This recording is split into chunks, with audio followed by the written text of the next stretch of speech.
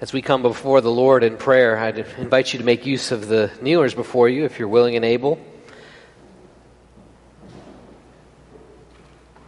Let's pray.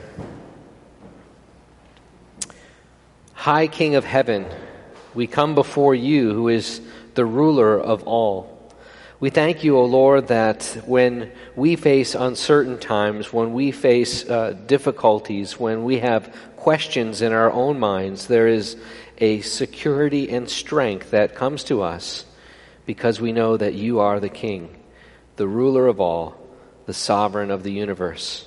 Lord, your creation declares your glory. And as we see the beauty of your creation, we are in awe and simply stunned by your magnificence, the worlds that your hands have made. We can hardly number the things that we can see in the sky, let alone the things that exist that we can't even set our eyes upon. So, Father, your glory and your splendor is remarkable, amazing.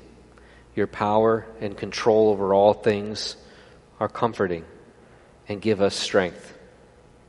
Lord, as we gather together as your people, we rejoice together in the knowledge that we are united under one head and Savior, the Lord Jesus, the great shepherd of the sheep. And we thank you that we have this unity that we share in Christ as one body, that we can use the diversity of gifts that you have blessed us with to fulfill what your plan has been from the beginning, to make your glory known. Lord, I pray that our unity would make your glory known. I pray that the outside world looking on the church would see, as your Savior told us they would see, that we are one, even as Christ and the Father are one.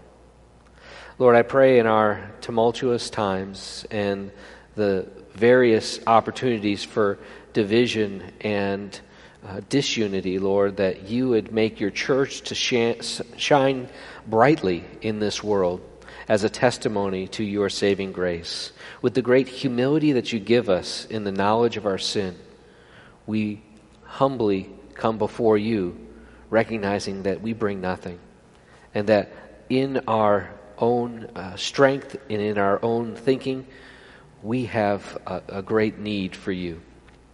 Lord, we thank you for the way in which you have been using the preaching of your word and the teaching of your word to strengthen the body here, but we also remember our missionaries that serve you across the globe. And Lord, we pray for them. We pray for the challenges that they face and the many difficulties and the turmoil and the ways in which the enemy would seek to stifle the proclamation of the gospel of Christ. And so, Lord, we pray for our missionaries and their marriages, in their parenting, and in all the struggles that we face here, and they have to do it in places that are different from them culturally even.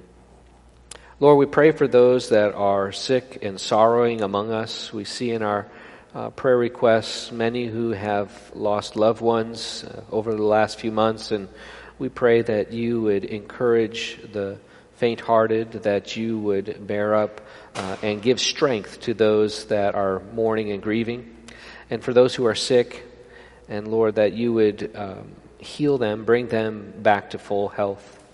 Lord, we pray for those families that are separated, that are not able to be with one another in this time, and that you would use any means possible to bring a love and connection between those who are separated. Lord, we thank you for the opportunity that you've given us and the commandment that you've given us to pray for our leaders. And we pray for those that are in authority over us in our land.